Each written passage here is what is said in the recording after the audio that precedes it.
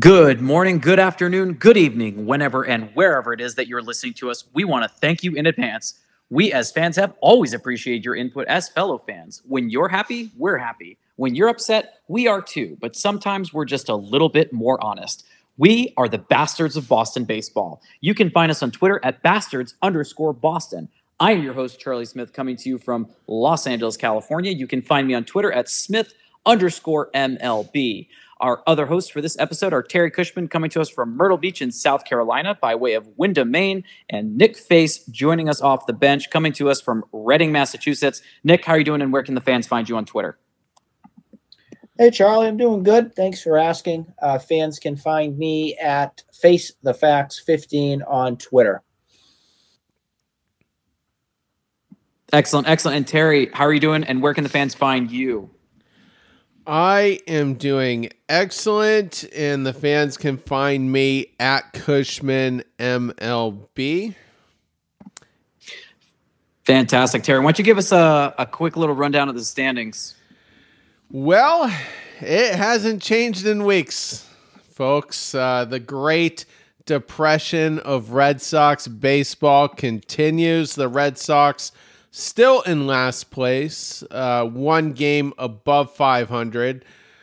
Toronto Blue Jays in fourth place right now, 3 games ahead of us. They must be in the possession of the third wild card spot because we're 3 games out of that. So Tampa continues to lead the division, 7 games up on Baltimore in the win column, and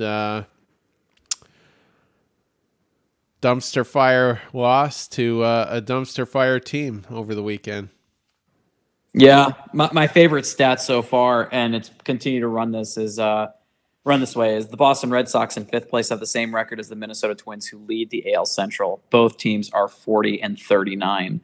So if you want to talk about a real dumpster fire, that's the AL Central. So those teams, the Tigers, the White Sox, the Royals, if you're losing to those teams, that's a real bad sign.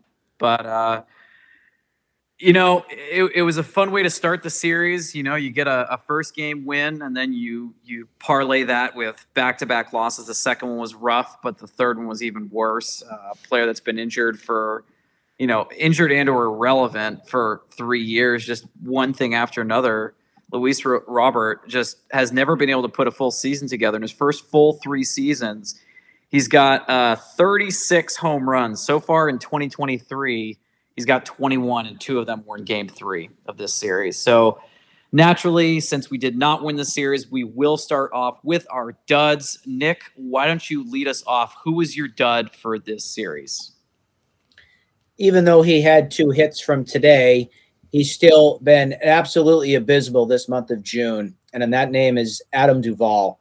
Ever since Duvall came off the IL, I quite frankly feel it's rushed. I feel like this wrist injury, it's one of those nagging things that in some capacities can take months and months, if not year, to heal. I mean, look at Dustin Pedroia with the wrist. Look at Nomar with the wrist over the years. It's always an issue of concern. And I think Adam Duvall's timing is way off. I think the wrist is really impacting his play. Listen to these numbers for the month of June and try not to vomit after I talk about these. For the month of June, Adam Duvall was hitting. He has 8 hits out of 49 at bats. He is hitting a .163. He has 1 home run, 4 RBIs with a whopping .268 OBP and a .306 slugging. Holy hell, that is pathetic. But yet, we're still seeing him in the lineup pretty consistently and all. I know Verdugo was out on the bereavement list and everything. I know Jarren Duran's had his ups and downs, and he's a little bit of been a yo-yo in a way this month of June and all. I can't warrant when Verdugo comes back continuing to play Adam Duvall. I can't. You see the impact that Duran brings you on the bases with the speed. He's starting to show you glimpses of hope with trying to hit the other way and not strike out as much as he has been. Duvall is a concern for me, and I think that if this team becomes a seller, which it's leaning towards them becoming a seller, the way this season is going, I think he's one of those players that is one of your guys that is departing the Titanic. That's how I feel on Adam Duvall right now. Yeah, going into that series, or actually going into today's game, he was 0 for 11 with 8 strikeouts, which is brutal. Terry, anything you want to add about Duvall? We've talked about him quite a bit, and like Nick alluded to, Jarren Duran can help you win a game so many different ways. All Adam Duvall is going to do is occasionally hit a majestic moonshot, and that's it. He's not going to be legging out doubles. He's not going to be stealing bags. He's not quite as good of a defensive glove as Duran is. So while I do think Duvall is going to get better, I still think Duran is the more dynamic player. And this team is just a bunch of misfits. Like you can't, there's no natural fit. Really, you're going against the grain in center field with Duvall over Duran. First base, just an absolute mess. Middle infield, absolute mess. We're going to be missing Reese McGuire here pretty soon, and I'll have some takes on that as we go on. But Duvall just not getting it done. Very one-dimensional player, and We've been paying the price lately with him in the lineup. Not too much to add to that. Adam Duvall is a shadow of his former self. Nick already talked about the wrist injury being something that's still kind of potentially nagging, and he doesn't want to talk about it. And sure, he can steal a base, and he's had 1 home run since returning, but hitting, what was it you said, 167 or 162 with a 308 sluggage? 163 for the month of June. That's awful. That's awful. And you know, Terry, you already talked about the fact that, yeah, you can hit a majestic moonshot here or there, but 2 extra base hits, 3 extra base hits, like that's just, it's not enough. And you need to have some extra level of production where we're not able to sustain that, because what we need to do is build around and protect Rafael Devers. If you have zeros around Rafi Devers, you don't need to pitch to Devers. And that black hole becomes even deeper. So the abyss that is the Boston Red Sox, I mean, people can talk about how great it was to see the Red Sox beat on the Yankees. The Yankees are horrible. They're so bad right now. So, yeah, I expected us to take a minimum of 2 out of 3 against New York. You're praying that you can do that. Really, the only starter that's worth a darn is Garrett Cole. Everyone else is garbage heap, really. You know, people that are using some extra sauce on their neck to throw the little extra spin rate, and pitchers are getting popped for it left and right now. And they all coincidentally happen to be coming from New York. But Duvall's struggling, no question about it. Terry. Yeah, and the other thing, too, is he had that great start, as we've talked about, and the first week of the season, everybody has this new lease on life. You have these, you know, these high hopes of a great season, and everybody was saying the Red Sox were vibing, and he got off to a great start, and then he gets injured, and then by the time he comes back, Sale is done for the season. Kluber sucks for the season. The manager's about to get fired. It's just a different world now for Adam Duvall. I think a lot of people were on Planet High, or Planet Zippy, as I like to call it, with Adam Duvall for the first 10 days was a freaking legend. Everybody thought you're going to hit 500 all season. You're going to hit all these home runs. Welcome to Red Soxville. What's got championships on? You got to lower the expectations, folks. This is not the guy that you're going to get for the entire season. He's a home run, high strikeout guy, low average. So he's coming down to earth quite a bit right now. I don't think this is what you're going to see for the entire year. But again, that wrist has something to do with it greatly. He's just coming down way too soon in the expectations of what we saw from earlier in April. Absolutely. Disappointing to say the least. Terry, who'd you have for your dud? Oh, there were some good choices here. I'm going with Josh Winckowski. Pitched 2 full innings, gave up 3 home runs in those 2 innings. Single-handedly, he's the reason why we lost the series. We had game 1 in the pocket by the time, he made his appearance in game 2. And then we lose in a very dramatic 9th inning, 5-4. So if he gives up a couple less home runs, Red Sox could win the game. And there was a time earlier this season where you wanted Josh Winckowski to pitch a couple innings. He was that good. Now I want him to pitch 0 innings. He's just been bad. And eerily, he's a fastball slider guy. That's what he is. Who did we have to put up with for 4 or 5 years that was a fastball slider guy? And got taken deep, I don't even want to mention his name because I've been having a very good weekend, so he's going to remain nameless. Nick does not want to mouth the words Ryan Brazier, but that's the direction we're heading here with Josh Winckowski. And if he's not locating that slider,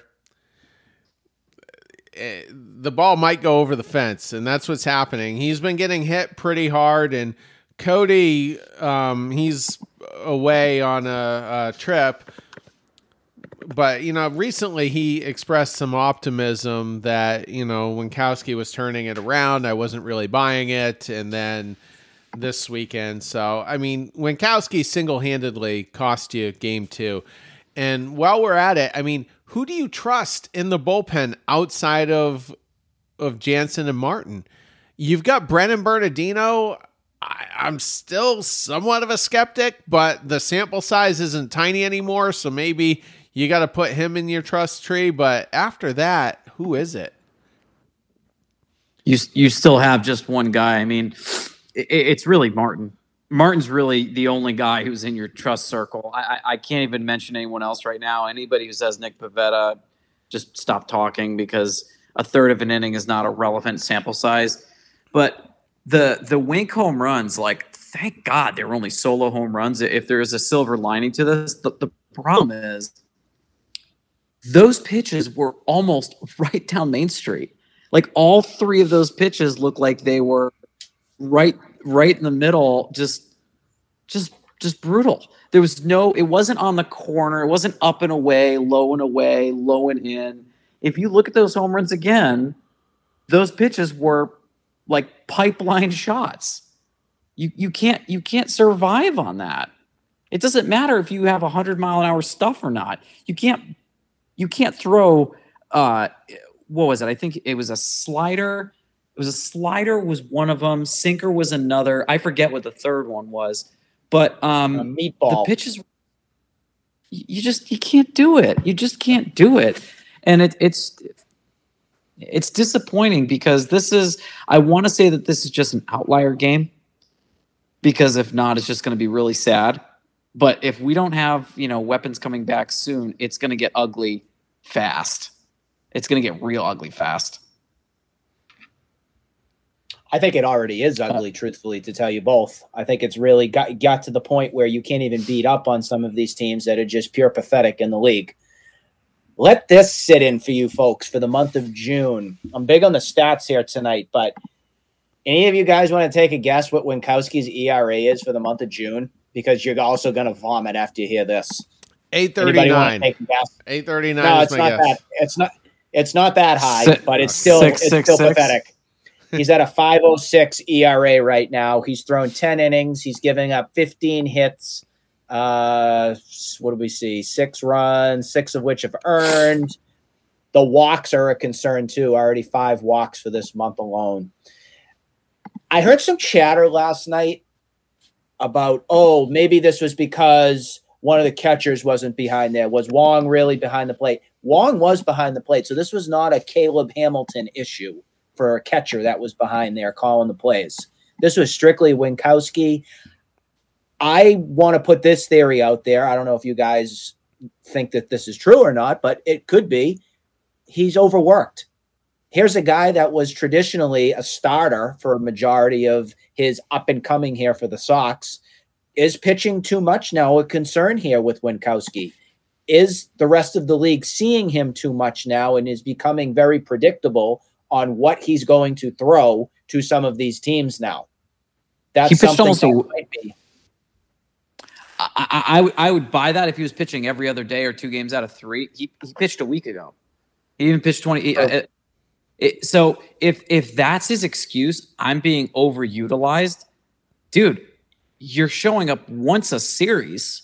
You pitched twice against Colorado. You did get some work there. You're really only being used once every 2 to 3 games. As a reliever, that's part of the job description. If you can't do that, we have problems because then you're not, fulfilling your obligation as a reliever. So if he's saying he's being overworked, I don't buy that. I find that to be a real sad cop-out because you look at it and he has been utilized more than most for over an inning, but sometimes that's the call, and we need you to pitch more than an inning. You're not going to pitch more than an inning every time. The last time or two, I don't think he pitched more than an inning. So I don't know. That doesn't really carry a lot of water with me. If that's going to be the excuse. It wouldn't for me too. I'm just thinking that in general, is that going through his mind? Am I somebody that, I was a starter and now I'm in the bullpen and I'm throwing all these innings and multiple day use? I hate the excuse myself. I hate it. So I hope that that's not what the case is with Winckowski's struggles here we've seen for June.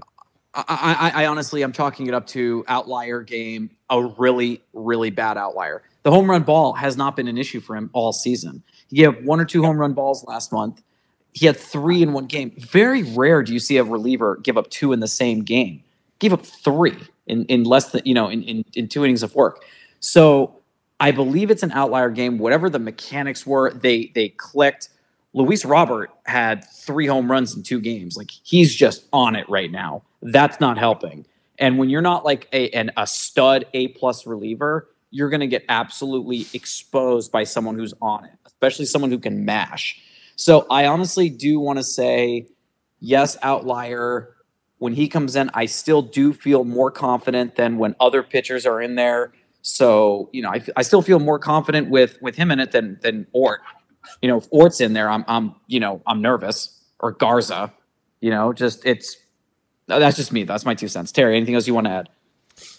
I don't like his mustache. Well, dynamite input there, Terry. Dynamite. Maybe he should shave that. There was a pitcher a little while ago who actually had, I forget who it was. He shaved off half of his mustache and kept the other half. Do you guys remember that? Sounds Wasn't like he in Oakland A? MLB pitcher shaves half mustache. Let me see if I can find it. It sounds like what an Oakland A pitcher would do.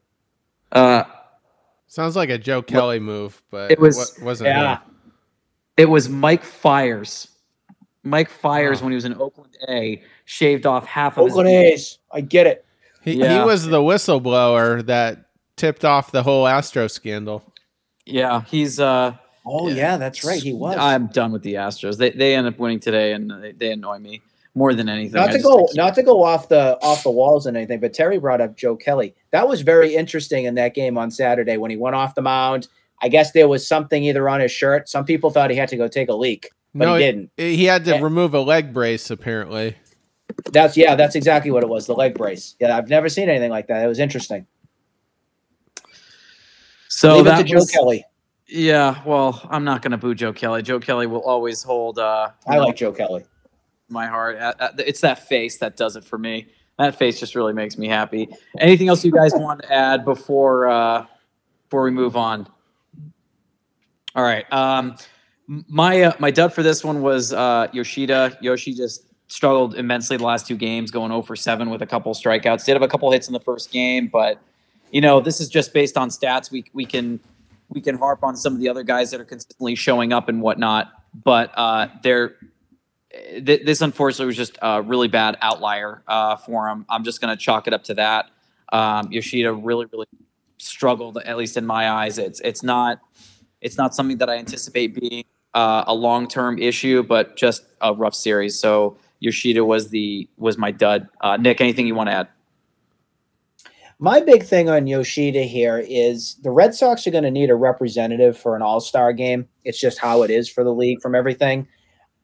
I don't know if I'm going Verdugo or Yoshida or everything, if that's my choice on kind of what the all-star looks like, but just how Yoshida has been since that week that he started out and where he's gotten to. Overall, I think we should be all pretty happy with what we've seen from him. I think this was just as you said, Charlie, it was an outlier. It was one of those series. I expect him to pick right up on Tuesday when they face off against the Marlins. And who knows, maybe they'll go 2 for 4, 3 for 4, something like that. And we'll forget about this whole weekend series here in Chicago with him. Yoshida is one of my least worrisome players on the Red Sox right now. I will boldly say that right now. So I like what I see. I just think it was one of those games, one of those weekends. Terry. Yoshida's been streaky, at various points this year. His hot streaks are insanely hot, and his cold streaks are pretty cold. I mean, he was just 2 for 11 on the series. Strikeouts weren't really a problem. Only struck out a couple of times, but just not really figuring out how to drive the ball like he normally does. And it's just so sad that we're as heavily reliant on him as we are. Other guys in the lineup should be picking up the weight and so it's not always falling on him, but it's a matter of time before he does get hot again. And like Nick said, he's not really a guy I worry about long term, but not a great series for him against the White Sox. Just unlucky, unlucky. It's going to happen. No one's going to, go perfect every series, like series in, series out. That was just unfortunately that one. A couple of honorable mentions in this one. I know Terry wanted to talk about one of them. Rob, unfortunately, 0 for 7 with a strikeout. Ref Snyder didn't get it done. Hamilton 0 for 2, a couple strikeouts. He's almost a perfect every time he comes up to the plate, he strikes out. He's only had one career hit, and that was a home run solo shot last year. And Terry, I know you want to talk about one dishonorable mention in particular. Go ahead. Yeah, I mean, Connor Wong had a golden sombrero in the first game, and Duvall did too. I don't know if we mentioned that specifically. We had 2 golden sombreros in the first game, but it's either Wong is coming up big in a clutch situation, or he's just a strikeout machine. And we don't have Reese McGuire anymore. Well, not for probably 6 to 8 weeks anyway. He's got an oblique. Those take a while. Those are worse than hamstring injuries most of the time. And with Wong, as bad as he can be at the plate, now we have Caleb Hamilton, the catcher. And Hamilton got the start today in game 3. Bases loaded, 2 outs. He's hitting 180 on the season in Triple-A. 180 in Triple-A, and here he is in a big moment in the big leagues. Can't really handle the moment. So our catching situation is starting to suck.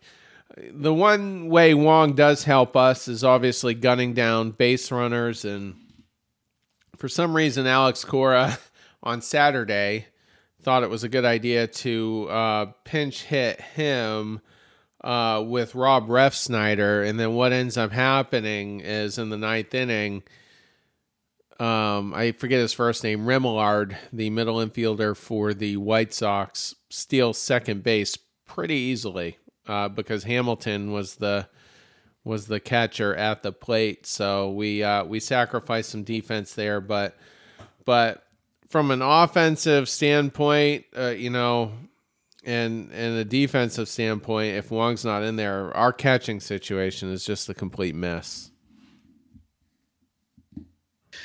Well, the reason why we're struggling is because most Major League Baseball teams, if they have one area of weakness or lack of strength, they're going to be able to make up for that.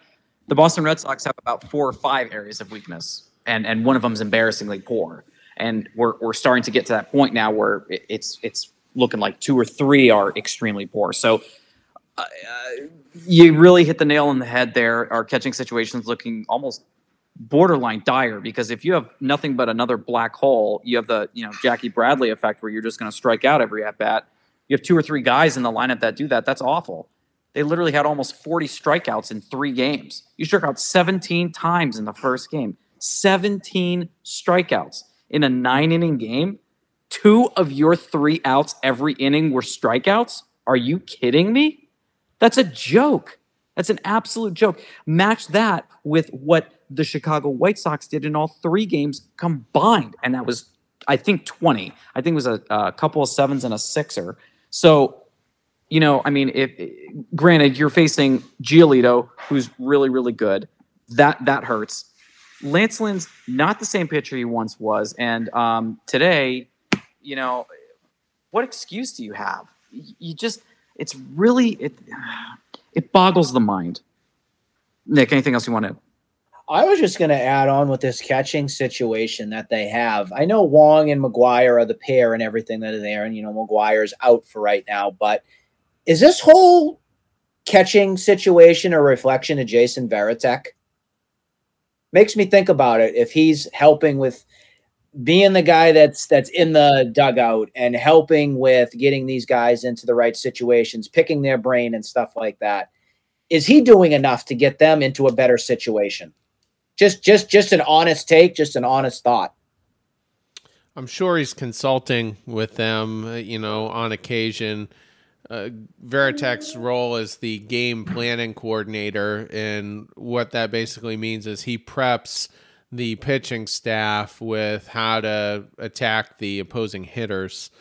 So that's what Varitek does, but it's been a while since, we've had a problem there in that area.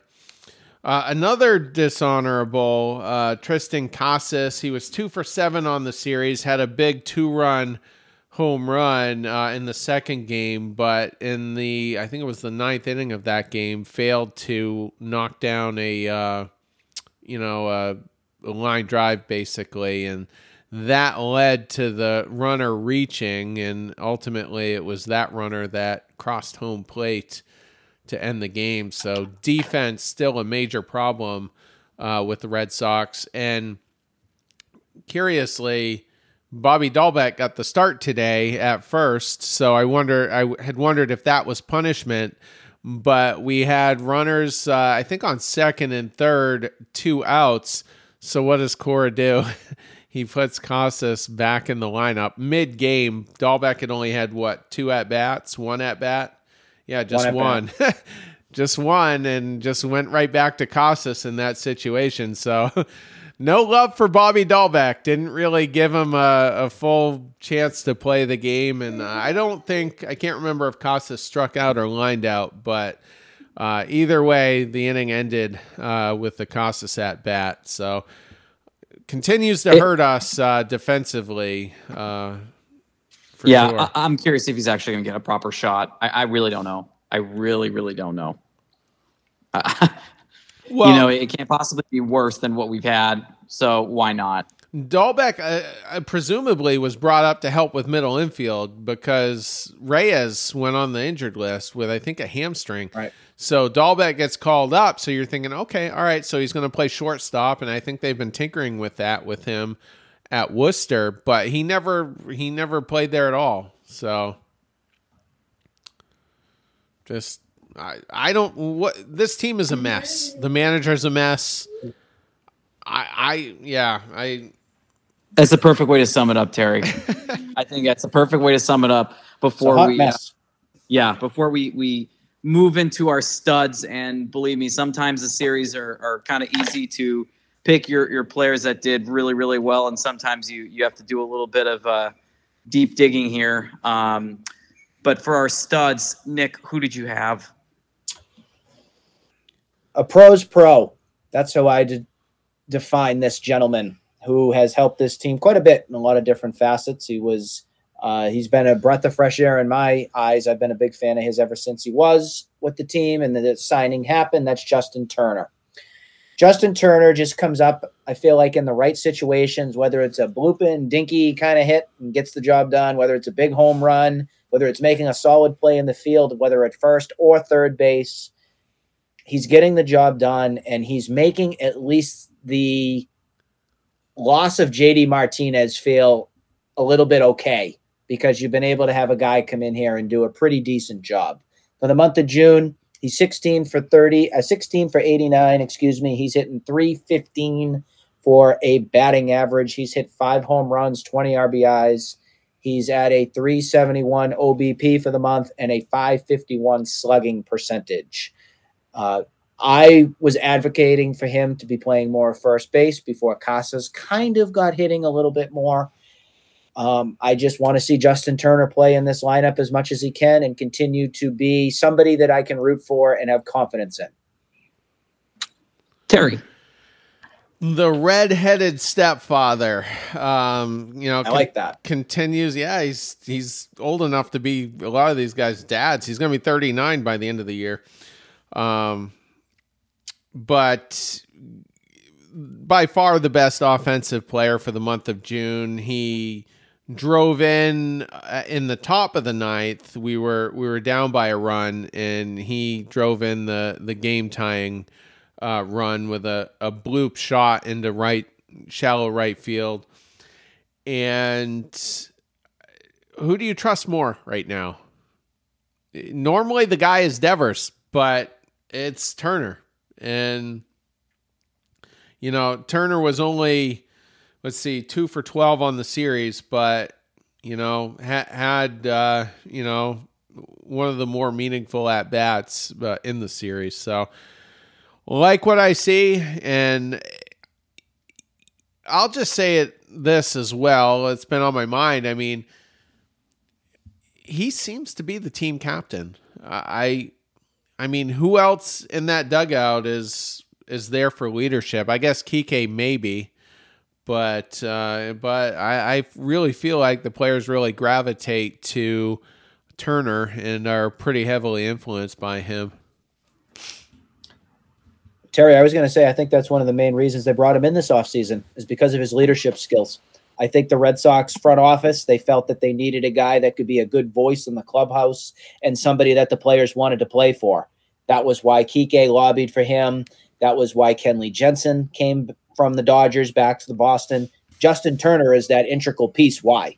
So I think you're absolutely right on the captain-esque. Justin Turner has completely turned it around this month. Like he did great last month, but the man has put together 10 multi-hit games in the month of June. He's a professional hitter. My girlfriend's dad has talked very highly about him as a Dodgers fan. There are literally zero negative things you can say about Justin Turner outside of the one thing he did, which was celebrate with his team, which I would have done too, even though he tested positive for COVID. The guy is eons better than strikeout boomer bust JD Martinez. Nothing is more sad than seeing, him come to the plate if you're watching baseball, because it's just, you're paying a boatload of money for someone who swings a bat and sometimes does well and sometimes does not. The strikeout numbers are really high for him. The home run numbers are a lot higher too. I think JD straight up quit on Boston last year, but Justin Turner has no quitting bones in his body. And Terry talked about it. The guy is 38. He's going to be 39 this year. He'll be 39 years old and is still putting in 110% effort. He's nowhere near as fast as he used to be. He's not going to blow anybody away with a cannon or anything like that, but he can hit it to all parts of the field, and he plays the game the right way with a lot of class. So well done for Turner. Terry, you look like you're chomping. You want to say something else? No, it sums it up well. All right. Right on. Perfect. Cool. So, Terry, why don't you slide in with your stud? I am going with a guy, I think it was the last episode we just utterly destroyed, and that was Rafi Devers. Turned it around, had probably the biggest at-bat in the series, a 2-run home run. That put the Red Sox ahead 3-1 in Game 1. That did end up being the final score. Here's a hilarious stat for you. We only had 4 hits that game. We were 4 for 32, and we win the game because of Devers' home run. Just unbelievable. So that was a big moment. But then in games 2 and 3, he drew 2 walks. And when Devers is drawing walks, that means he's locked in. His plate discipline is good. He's not just swinging for the fences. Was 2 for 3 in Saturday's game. In addition to those 2 walks. So it was a much better series, and we have a much better chance to win with that version of Rafi Devers, especially with Justin Turner hitting in front of him as well. So liked what I saw there. Nick? Well, the big thing with the Devers home run there is if it wasn't for that home run, this would have been a sweep. The White Sox would have swept us if that home run was not hit by Devers. Just want to put that out there. It's good to see him hit the ball with authority. I'm still not over the hump right now with if he's found his groove.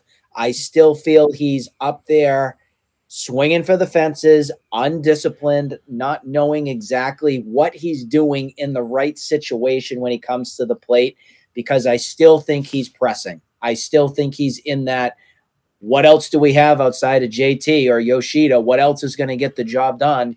I got to be the hero every night in order for this team to win and go far. I still think that he's going to get to a better place. I hope that this was I'm hoping that Friday night with the home run and everything, and even from Saturday, gets him into a nice groove so he's feeling like himself back up at the plate and being the Rafi Devers that we know. I mean, that's why they signed this contract to him. They believe in him. The team needs to do everything that they can to put great players around him because he's your future. So you need to get him clicking for this team to win and win consistently. Yeah. Terry? Nothing more to add. I just, like Nick said, hopefully this is the start of it because he's been inconsistent. So, but I thought, this could be a good start.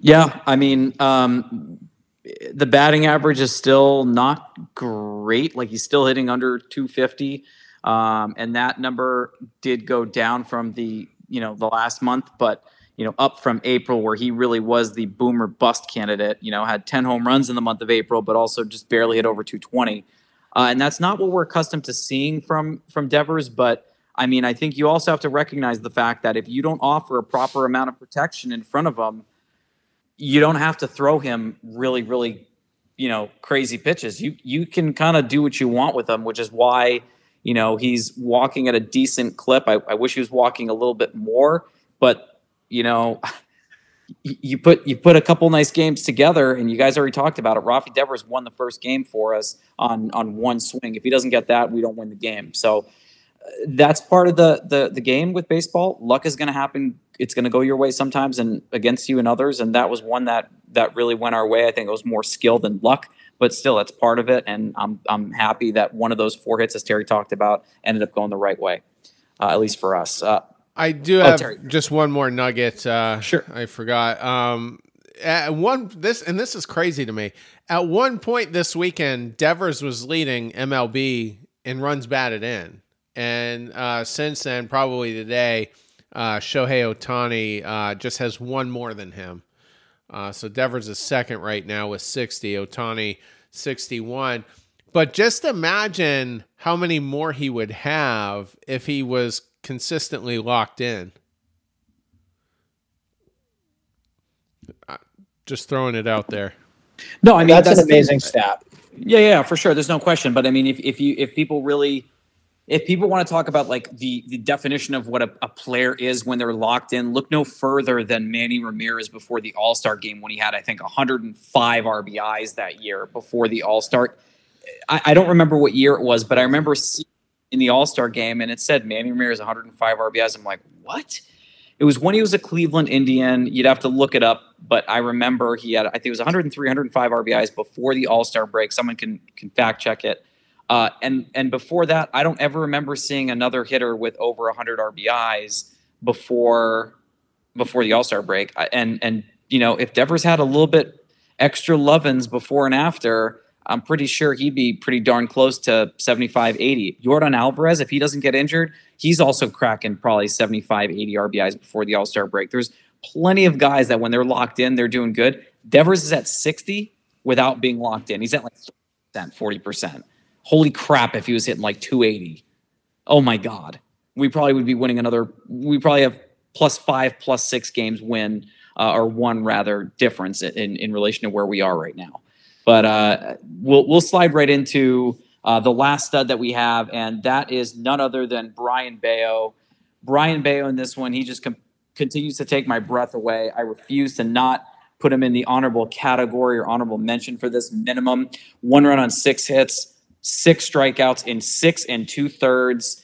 The guy has just been absolutely electric ever since back-to-back Yankee games where he just shut them down essentially twice. Had it not been for this darn second base bag, getting in the way, which allowed 2 of those 3 runs. The guy allowed 1 run in 14 innings against the Yankees.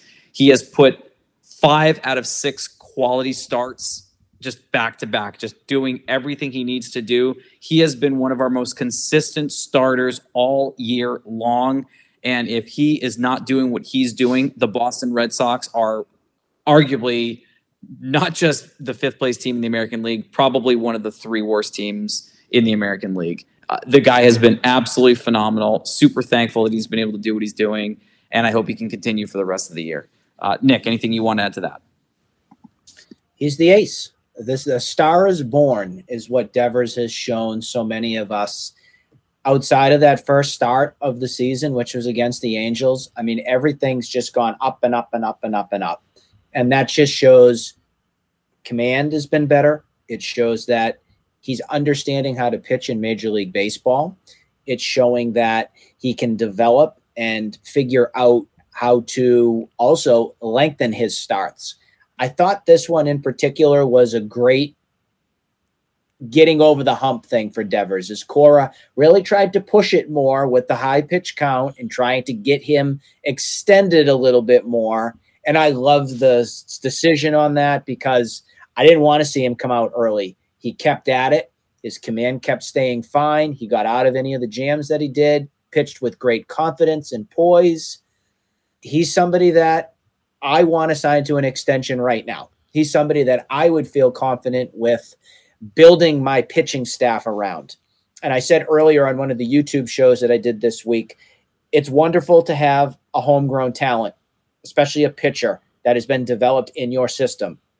And I feel like the last one that was like that was John Lester. It's been that long, folks, since you've had a guy that you've have this much confidence in with putting in your rotation, having somebody that can go out there and compete every 5 days and know that this is appointment TV. I need to make sure that I'm there to watch the Brian Bayo starts. I want to have that feeling again, that feeling like when Pedro pitched or Josh Beckett when he was in his prime or John Lester or any of these guys.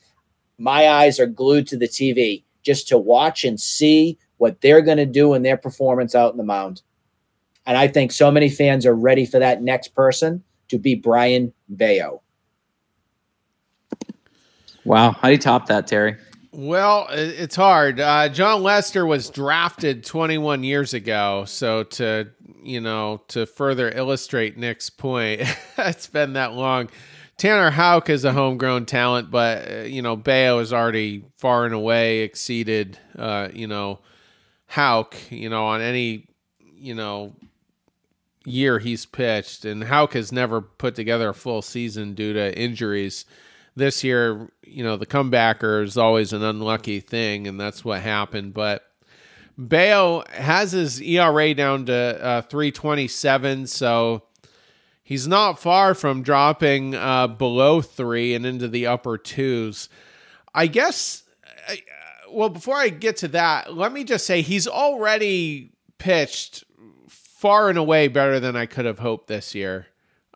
He struggled last year. He didn't get off to a good start. And then that was in August. Then in September, started to rein it in, started to show what his true potential could be. And I think as a crew, we were all fair. Like, we didn't set the bar too high for him this year, but wherever that bar is, he's definitely gone way above that. And I guess at this point, like, all I really want to see is the strikeouts tick up a little bit more.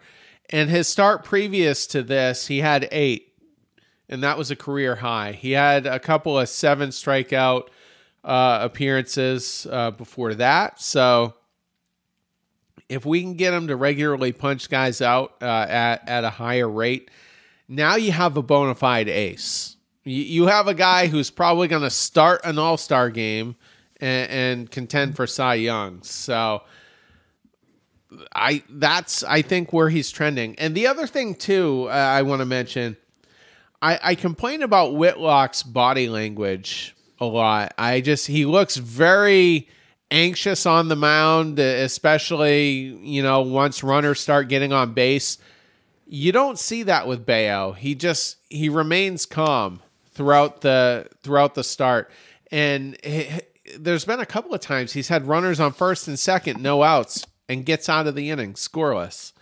I love to see that. You need to see that in Boston because we're a very maniacal fan base. So when you have a guy that can hold up to that and get the job done, it's nice to see. Yeah, I mean, one thing that we saw and we talked about a lot earlier with one of our studs was Josh Winckowski having 3 home runs allowed in 2 innings of work. Brian Bayo in the last 30 innings has given up, guess how many home runs, boys? 0. 0 home runs in the last 4 starts. 0. He has no home runs in the month of June allowed.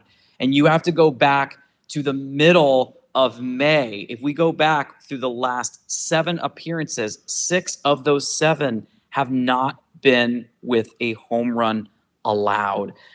I cannot stress that enough. His ERA has sunk from 5.01 to 3.27 in his last 7 starts. The guy is figuring it out, and as Terry already said it, and I'm going to hold him to it, nobody, and I mean nobody, thought he would have been pitching this great, this well into the year.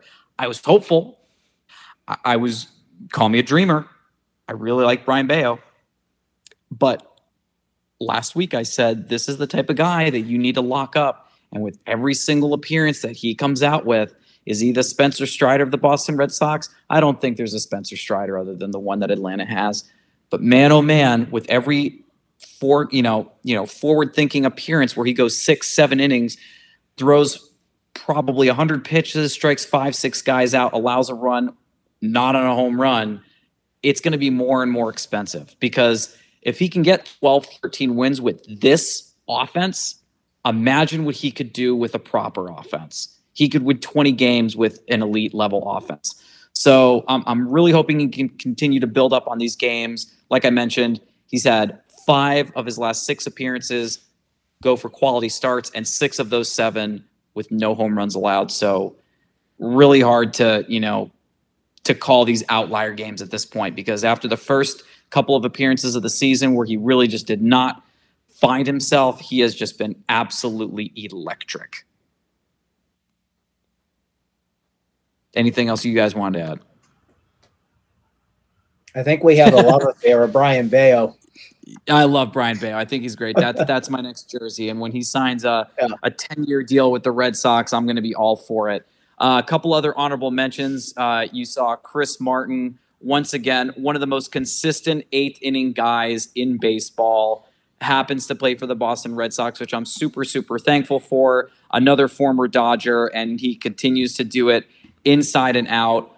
Another inning of work, no runs allowed. And then Chris Murphy, a couple of innings, there was a funny stat where they said either the first Boston Red Sox or one of the most recent, I think the first Boston Red Sox to start his first 3 career games of 2 innings or more without allowing a run. I don't know who tweeted that, but someone said it. In 8 innings so far, he's allowed 4 hits, has struck out 11. So Chris Murphy, absolutely on fire. 25-year-old rookie is just absolutely tearing it up. He's probably in that circle of trust with Martin, and I'm going to say it. I'm going to say Winckowski too, because I'm just going to call that an outlier performance.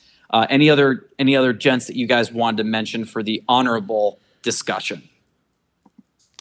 Bernardino has been very much a pleasant surprise. I never thought that this guy would even be a breath of coming out of my mouth. I never thought we'd say that name again when he first came up and debuted with the Red Sox. What was it, about a month ago? We all said, oh, yep, this guy, one and done. See you later. Get back to Worcester. And I give the guy credit. I mean, he's a lefty. He's getting the job done. Even today, in a awful series as it was, went an inning and a third, no runs, did his job. He's a guy that's doing his job. And if he does his job out of that pen and keeps the Red Sox in a game, I'm happy as a clam. So Bernardino definitely, for me, deserves the name. So, Terry, I know I'm sure you're going to want to weigh in too. I know that on the last show when you were talking about it with Micah and Jason, you mentioned that Bernardino is not someone that has been figured out yet. He's allowed one earned run in his last, I think, like 11 appearances. So at what point do we say he hasn't been figured out to the guy just gets it? The guy just understands the job. He knows what he's supposed to do. I mean, I can't. I think he's only allowed, what, 1 or 2 home runs this year? It clicks for him. He gets it. Yeah, I said earlier in this show, the sample size isn't really small anymore, so maybe we do have to start, considering that he could be a good pitcher. I don't think the Red Sox expected him to be this good, because at the time we acquired him, our other 2 lefties, Joely Rodriguez and Richard Blyer, both went on the injured list, and they just kind of pulled him off the scrap heap. I think he'd been DFA'd by the Mariners, so we end up with him, and it's working out. So I keep waiting for it to not really work out. He doesn't seem to be that overpowering, but he's been getting it done. So eventually you just got to take him at face value, and his stats are good, and he's been pitching really good. Absolutely. Nick, go ahead. You want to be wild, guys? I was just looking at his stats, and he deserves to be mentioned. There's no doubt about it. He's gone 9 appearances for the month of June. 0.96 earn run average right now. Okay, 9 games. Like I said, he's thrown 9 innings, 5 hits, only 1 earned run given up, 11 strikeouts, only 2 walks. Enough said right there for me. Yeah. No, that's numbers stunning. Don't lie. That's stunning. Yeah. I did not realize that. Truthfully, just had to look at that and see it. That deserves the mention, no doubt. Kudos to him. He hasn't gotten his clock cleaned yet. Like every pitcher's going to have that. Winckowski had that, unfortunately, in this series, giving up three long balls, and one was an absolute no doubter. It's like 450 feet. A couple, I don't know if all 3 were 400 feet, but one was a no doubter. As soon as he left the bat, you knew. He's doing great. There's really not much else. You can't say anything bad about him.